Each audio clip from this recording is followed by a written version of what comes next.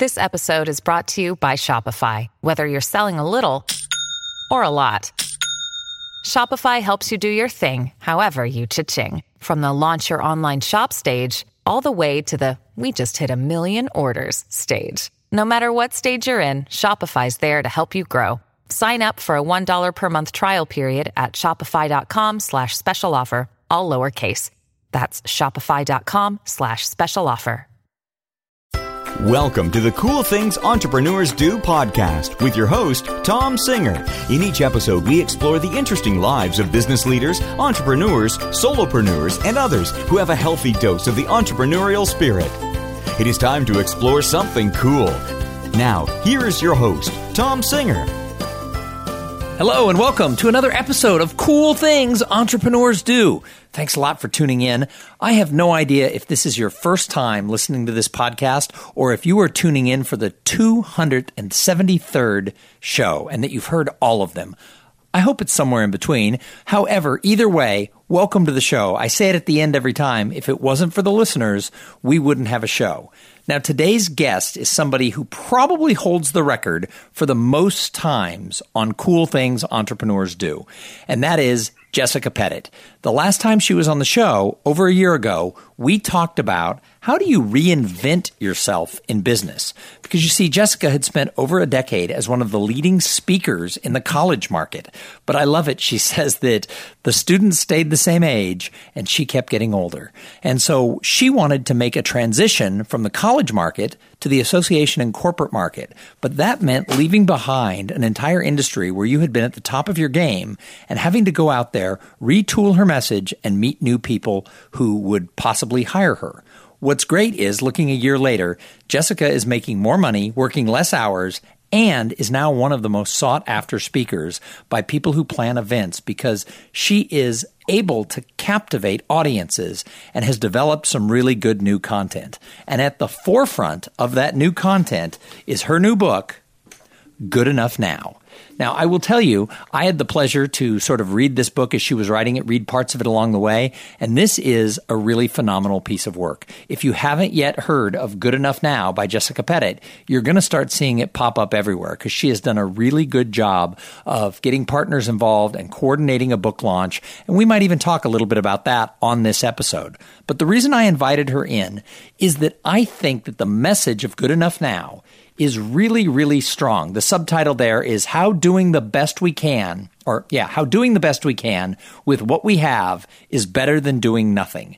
And I talk to a lot of people on the show who want to be entrepreneurs, they want to be solopreneurs, they want to start their side hustle, but they keep thinking there are so many things that they have to do to get ready to launch, when sometimes just going out there and doing it is the most important step that you can take. So I thought her message was really, really important. She's a very good friend of mine. I said, Jess, will you come on Cool Things and talk about your book? And shockingly, she said yes. So Jessica Pettit, welcome back to Cool Things Entrepreneurs Do. Thank you very much for hosting me again. So I gave a little bit of an introduction about you and about your new book and what you're doing, but could you please fill in the blanks and tell the audience, who is Jessica Pettit and why did you write this book? So what's funny is I would say Wizard of Mutts is really who I am, but writing the book also is really who I am. And it kind of needed to write, and it needed to write itself more than I sat down and said, Chapter 1, first sentence. But me, as well as my audiences for the last 20 years, have I uncovered some patterns, right? So most people, I believe, really want to do good in the world. And it seems that most people don't know how to do that with 100% success, so they don't try. So really, I had to write the book for myself as well as others that trying to try is actually the most important thing we can possibly do because we're good enough now. So last year we talked about doing this sort of rebranding, sort of recreating yourself in the middle, and you've had a lot of success in this area. And so part of what you had to do was follow your own advice, I would assume. Yeah, which is like the hardest advice in the whole world to do, right? Like I would finish keynotes or the audiences would get bigger and bigger and the lines afterwards were longer and longer, #humble brag. And I would listen to what they were taking away from my work. And I literally got to the point like, man, I really wish I could listen to that speech. Wow, I should really go to that workshop. And so after 15 years of that, I decided that I really needed to take my own medicine. So here we are. So one of the things I know is you spoke, I won't name who it was, but you spoke at a very large conference, several thousand people.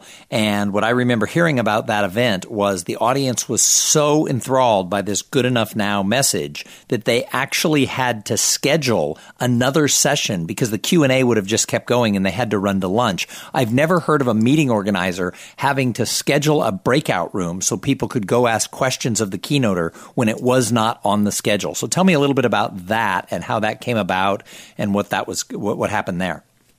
Sure. And I think it's also important to mention that this particular conference, the membership of the conference had volunteered for the venue of the conference, the annual meeting, to be changed based on some of the state laws that had passed in the state where that was originally supposed to host the conference.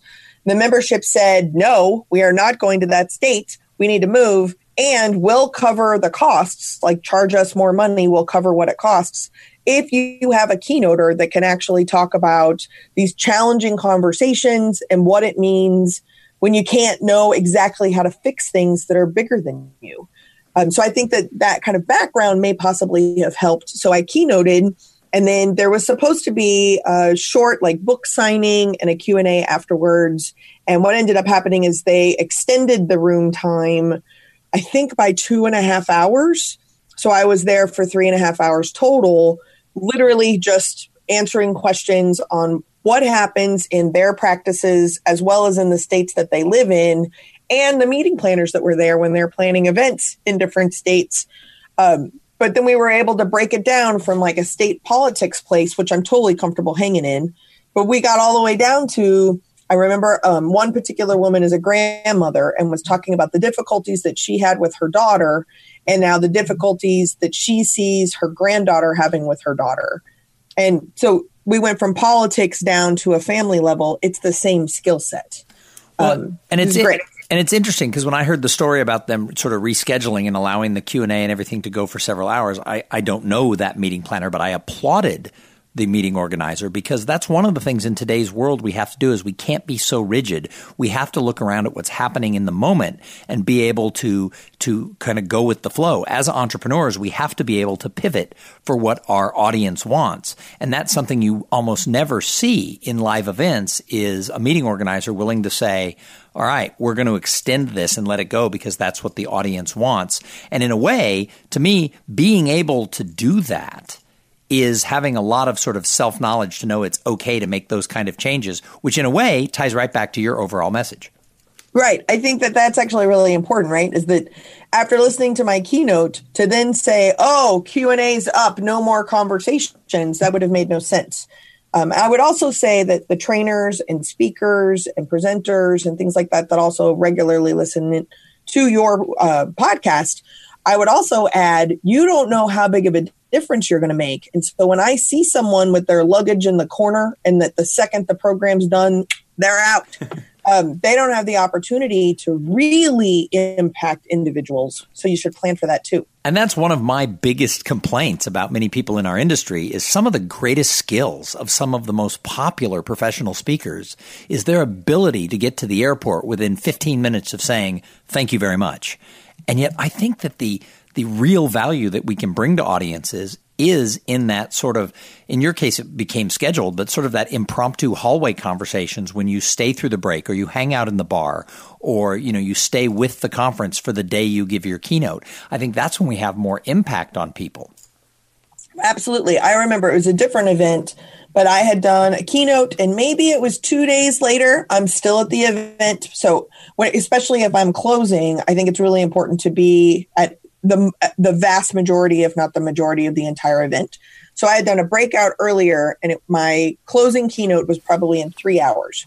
And in between or that morning, I remember a woman coming up to me at the breakfast buffet and saying, it's taken me 3 days to get the courage to come and talk to you. Can I borrow you for a second? And I was like, want to eat breakfast together?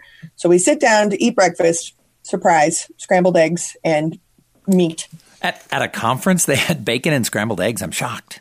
I know, it was weird. They did also have a fruit medley.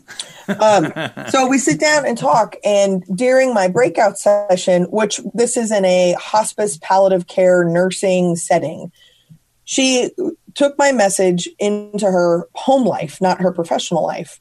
And she had a child who was coming out as trans or transgender, was on suicide watch, and was really, really hurting as a parent, wanting to be super supportive of their child at the time, but as a parent having a million questions and not having anywhere to turn to.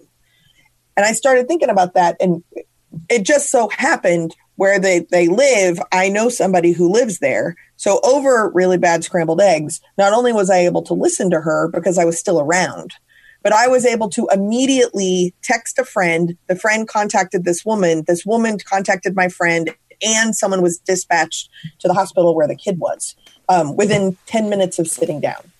You can't do that if you leave. Right. No, absolutely. And I think that many people, whether it's people in our audiences, people who listen to this podcast, or the general population, I think many people feel an imbalance sort of between who and where they are and where they think they should be or what they need to do in that case. And they don't know where the answers are. And again, as I started in the introduction to you, I think people sort of overthink it and therefore never take action, or they wait 3 days and maybe the keynoter's gone. So when I look at, going back to your book, when I look at this, I mean, sitting around and waiting for change to happen isn't going to make it happen. And so you've written this book, Good Enough Now, that, you know, if I can paraphrase, it basically says, get off your butt, you're good enough now. You have the skills, go take action.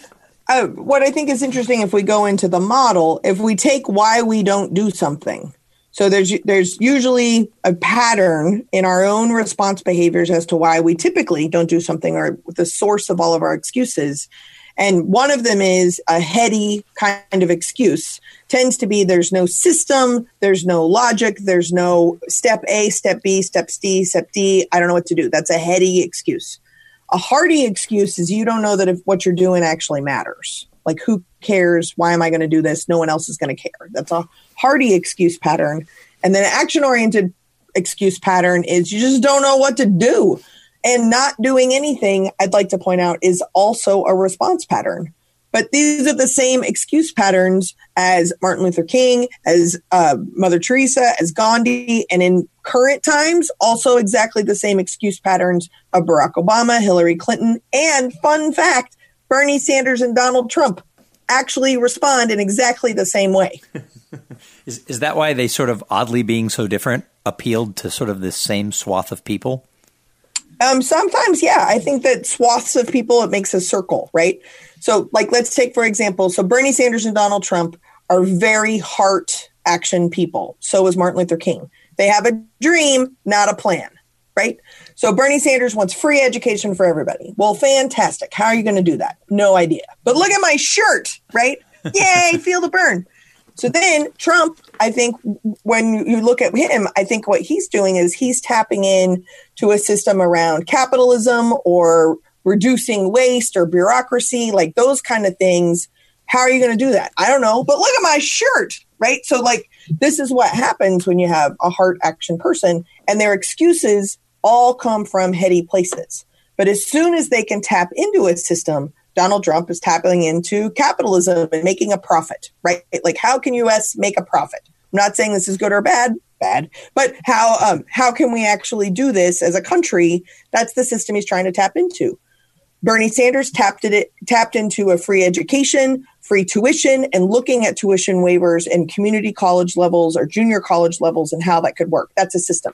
Martin Luther King, he also tapped into a living wage, into an economic system. So how we make excuses and how we kind of gas pedal our way through all come from that third place, that third rail place. So on the back of the book, it has a couple of bullet points, and I kind of just want to go through these. The first one is, if you're going to succeed in taking action and getting things done and knowing in your soul that you are good enough now to move forward, first one on there is you've got to be true to yourself. Yep. So let's talk about that. Well, I think for some people who make T-shirts that say, be true to yourself, be an authentic person, I think what's really important to understand is that means you are a hot mess. So what are you going to do with your hot messness? Your authentic self is not the clean, pristine, perfect self, but it's all your lived experiences that have developed in who you are right now. So second to second to second to second to second, who are you right now is who you're actually showing up with. Spoiler alert, everyone else knows this. You now get to take responsibility for being conscious of this. And then why is this important to an entrepreneur? If entrepreneurs are based on relationships, whether you're being innovative, creative, trying to build up or retain clients or partners or customers or fans or podcast listeners, if you're not authentic and you're not responsible for your errors as much as your gains, you're not going to have authentic relationships that are based on curiosity, generosity, and vulnerability. You're not going to be successful. But if you can put that in the crosshairs, you will be. So you've got a couple of more themes here on the book. And before I get to them, though, I've got to thank the sponsor of this episode. So this episode is brought to you by Podfly Productions. Podfly takes the time and the headache out of creating your own podcast. They set you up with the right equipment, training, and guidance to ensure that you sound amazing. They do all the heavy lifting and the technical work so that you can focus on creating great content, growing your audience, and interviewing really, really, really cool people like Jessica Pettit. Hey, if you want to start a podcast, and I know some of you do, jump over to podfly.net/coolthings and check out the offer that they have for the listeners of this show. So, Jessica, the next point on the back of the book that it says is building on your strengths. What's that about, and why does that matter to people in business? Well, interestingly, we were just talking about some friends of ours that seem to focus only on the weaknesses. We focus on what we don't do well. In higher education, we focus on the people who drop out of school, don't graduate, make bad grades, are on probation. We rarely focus on the things that are going well. We rarely focus on our talents. Now, I'm not saying ignore your weaknesses. You don't need to develop those. But why don't you work with the things that you're already doing well? And then when working with the things that you're doing well, or the people that are really interested in hearing what you're doing, you're going to be able to keep momentum. You're going to be able to, what I call, stay in radical amazement instead of compassionate exhaustion. I love that. That's how to avoid burnout. So the next point is supporting others in their strengths. Bad time to drink water. Yeah, if you support others in their strengths, you will also inspire them. Nobody is perfect. Everybody is terrible at something. You want to know something I'm really terrible at? A yo-yo. I'm terrible at a yo-yo. Can't do it. Even the ones that had the automatic string puller in the inside of the ball, can't do it. You know what I do? I don't yo-yo. So what do you do? Something else super fun. Who knows? But it doesn't involve a yo-yo. And if for some reason I know that I'm going to have to do something with a yo-yo, I will outsource that to someone else or try and do something else. Which leads instead of sitting around going, oh, I don't know how to yo-yo. This one time in 4th grade, it was so embarrassing and I couldn't do it. How is that motivating? Which I guess leads into the next point, which is how to build better teams. By building better teams, the idea here is that a lot of times, specifically when we're doing this, I kind of consider this book and my work a subliminal diversity training. So we often think that a better team has to look different. And for the record, that doesn't hurt. But if you have a team that, quote, looks different, but everyone responds exactly the same way, your photographs look different, but your team is not inclusive of people who actually respond in different ways.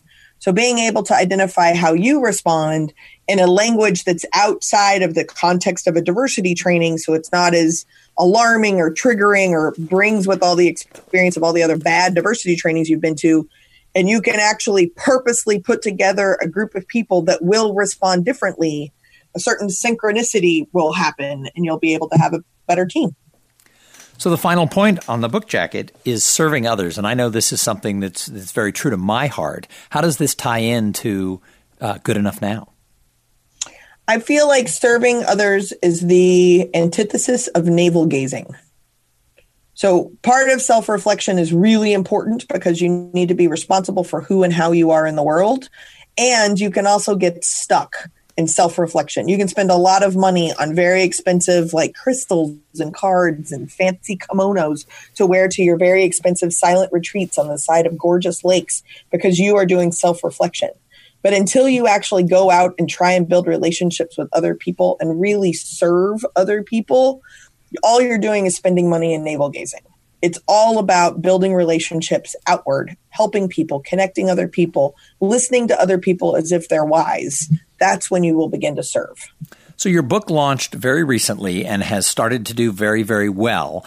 And that wasn't by accident. I mean, a lot of people would sit there and worry about it, or I've known a ton of authors, maybe myself included, who write a book and put it out there and think, yay, I've launched my book. And then, it kind of goes zoom, gunk, gunk, gunk, and sales.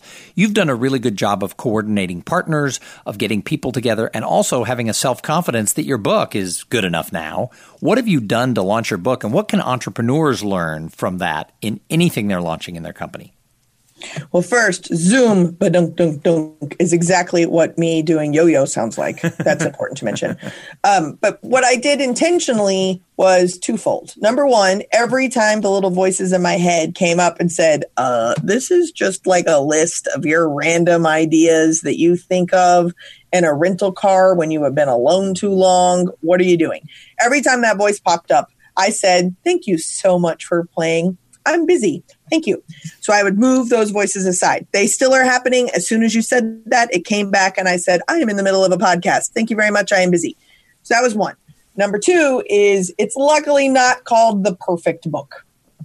So every time someone tells me about a typo or a wrong word, or they have a question about the directions of a particular interactive activity that's in the book, I know that someone's playing with me. They're like on my team. And I take those comments in as someone who's really doing their own work and are supportive of the message. I've chosen to do that. That has helped develop a significantly large group of launch partners.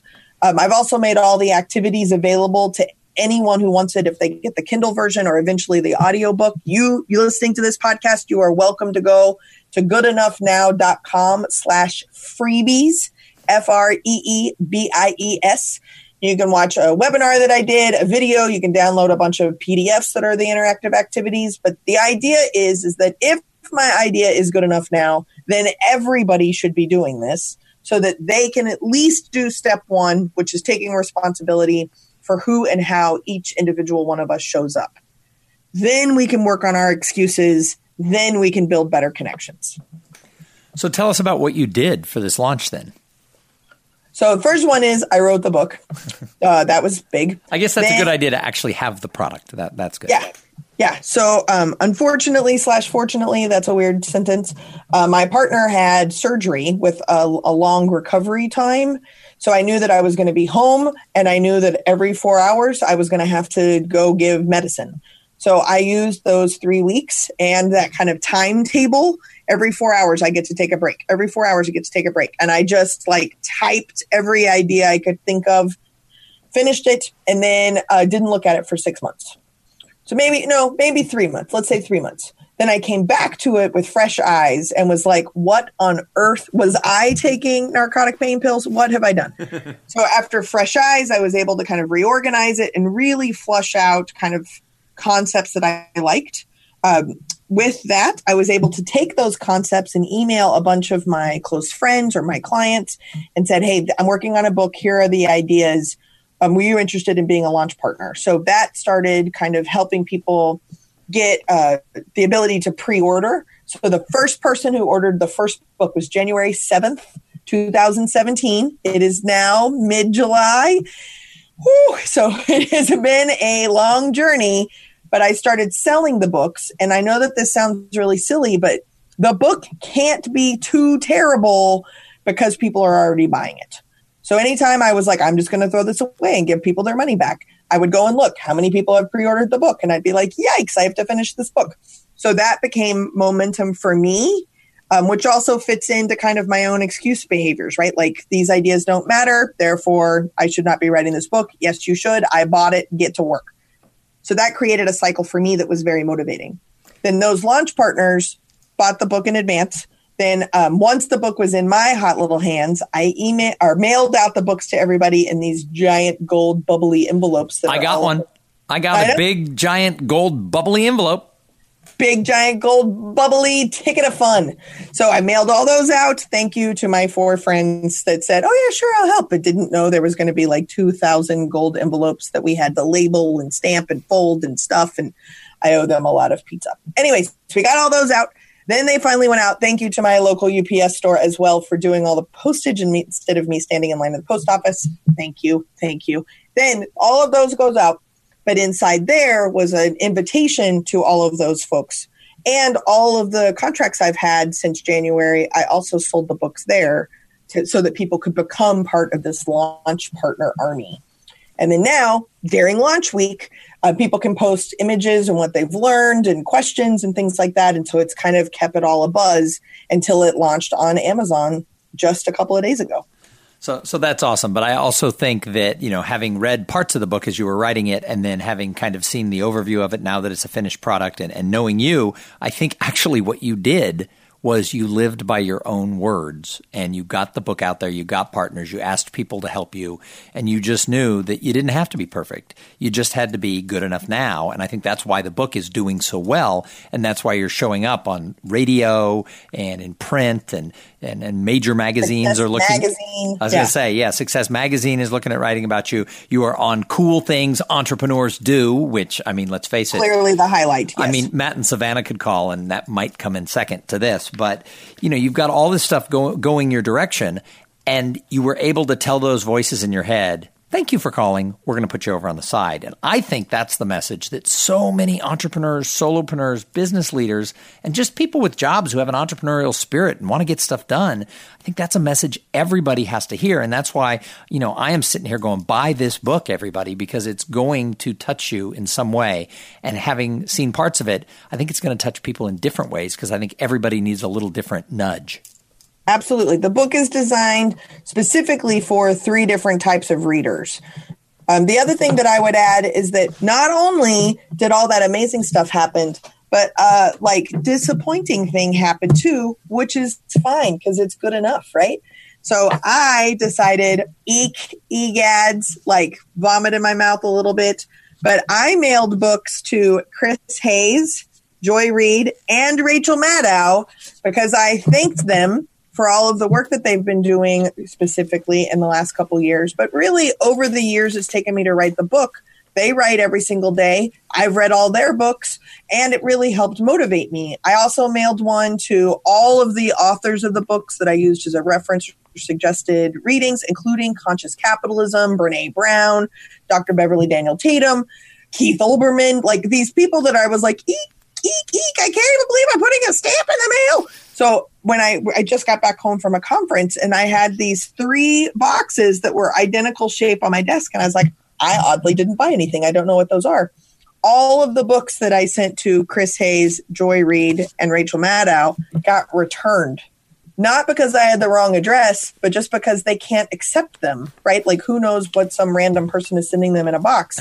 So a part of me was like, oh yeah, my girlfriend sent my book back. But what I think is also really important is that I got really clear. As soon as I dropped those things off and cleared my mouth out a bit, I'm really proud of my book and I'm proud to send it to people that I'm also really proud of their work.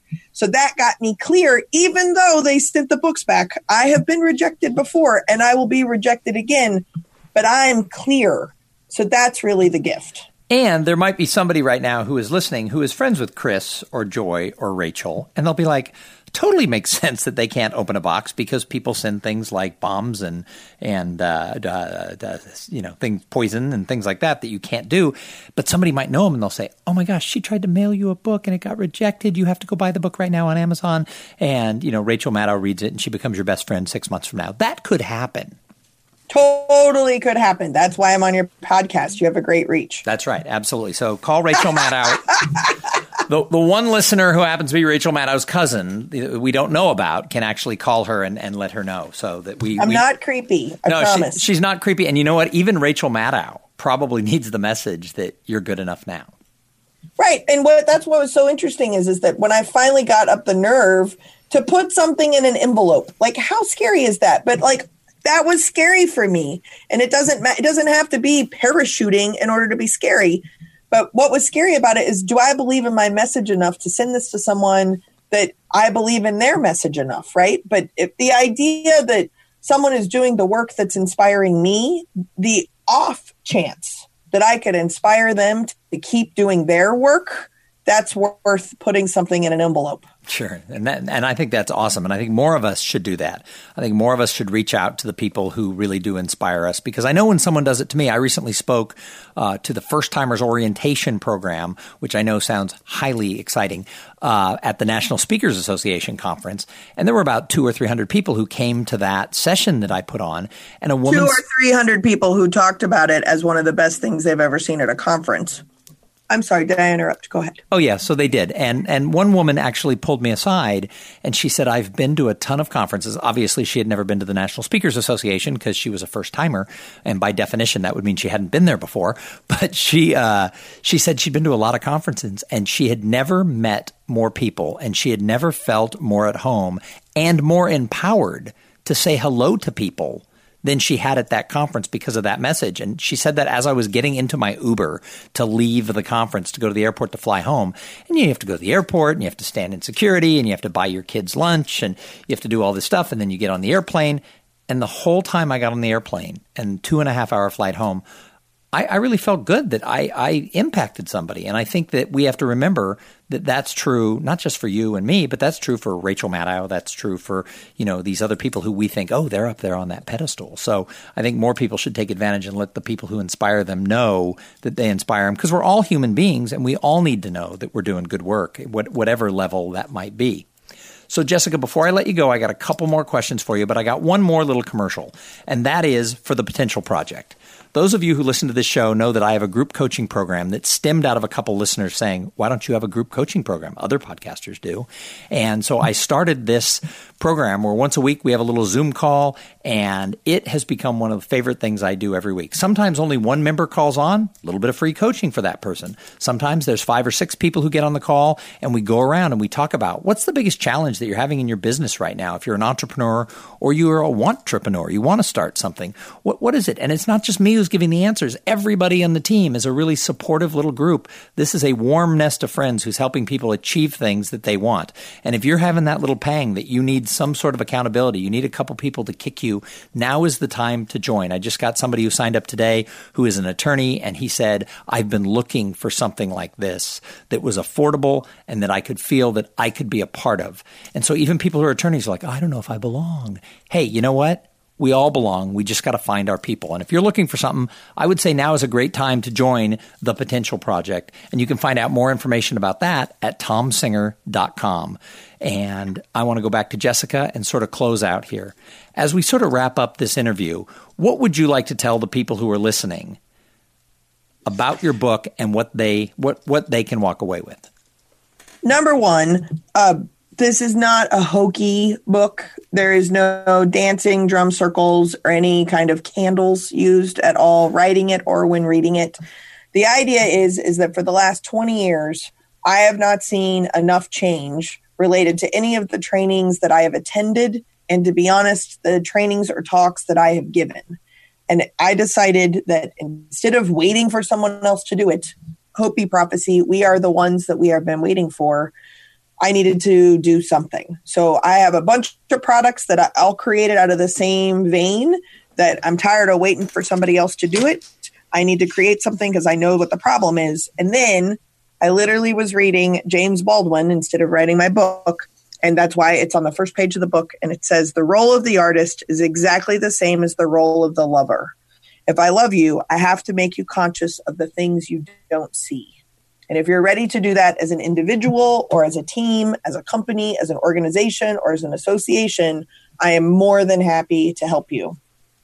That is awesome. And I also, beyond the book, I also want to plug you a little bit because you are one of the best professional speakers I've ever seen. And when you were scared to take that leap from the college market to the association and corporate market, I knew that market was going to embrace you because I have watched audiences line up afterwards, 50 people deep, going, Jessica Pettit, boo!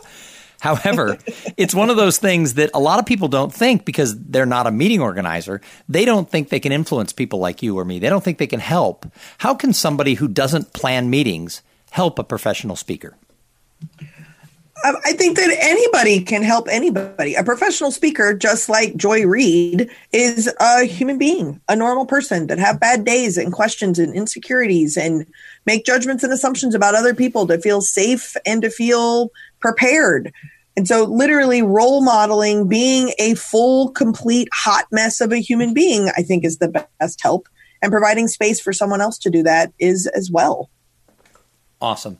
Well, Jessica, thank you so much for agreeing to come back to Cool Things Entrepreneurs Do. If people want to find out more about you and your book, where do they go? www.goodenoughnow.com. Thank you so much. I really appreciate yet another visit on your podcast. Thanks, Tom. Excellent. Well, it's, the more times I get to have people on, the more we get to throw out the usual questions and just have a conversation. And I think this was one that was going to be really powerful for the people who are listening. And I will tell you what, I say it every time. I started the show by saying it. If it wasn't for the audience, we wouldn't have a show. So thank you so much for tuning in. Check out everything you want to know about us. We have a Facebook page for Cool Things Entrepreneurs Do. You can follow us on Twitter @CoolPodcast. You can learn more about me and find my books at TomSinger, TomSinger.com. But most important, if you like the show, jump over to iTunes and leave a review. It makes my day so much happier when people leave a new, fresh review saying why they like this show. And it takes you 2 minutes. So jump over there and let us know that you are part of the community and that you listen to this show. Hey, we're going to be back in a couple of days with an interview with somebody just as cool as Jessica Pettit. I know you're thinking, what? How is that even possible? But I'm going to find him. And we're going to be back with that next episode. But in the meantime, I want to challenge you. Go out there and have a great day. Thank you for being part of the Cool Things Entrepreneurs Do podcast. Without your participation and listening to these conversations, there is no show. Connect with Tom at TomSinger.com and follow him on Twitter at TomSinger.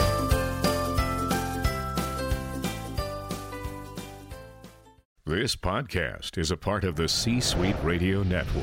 For more top business podcasts, visit c-suiteradio.com.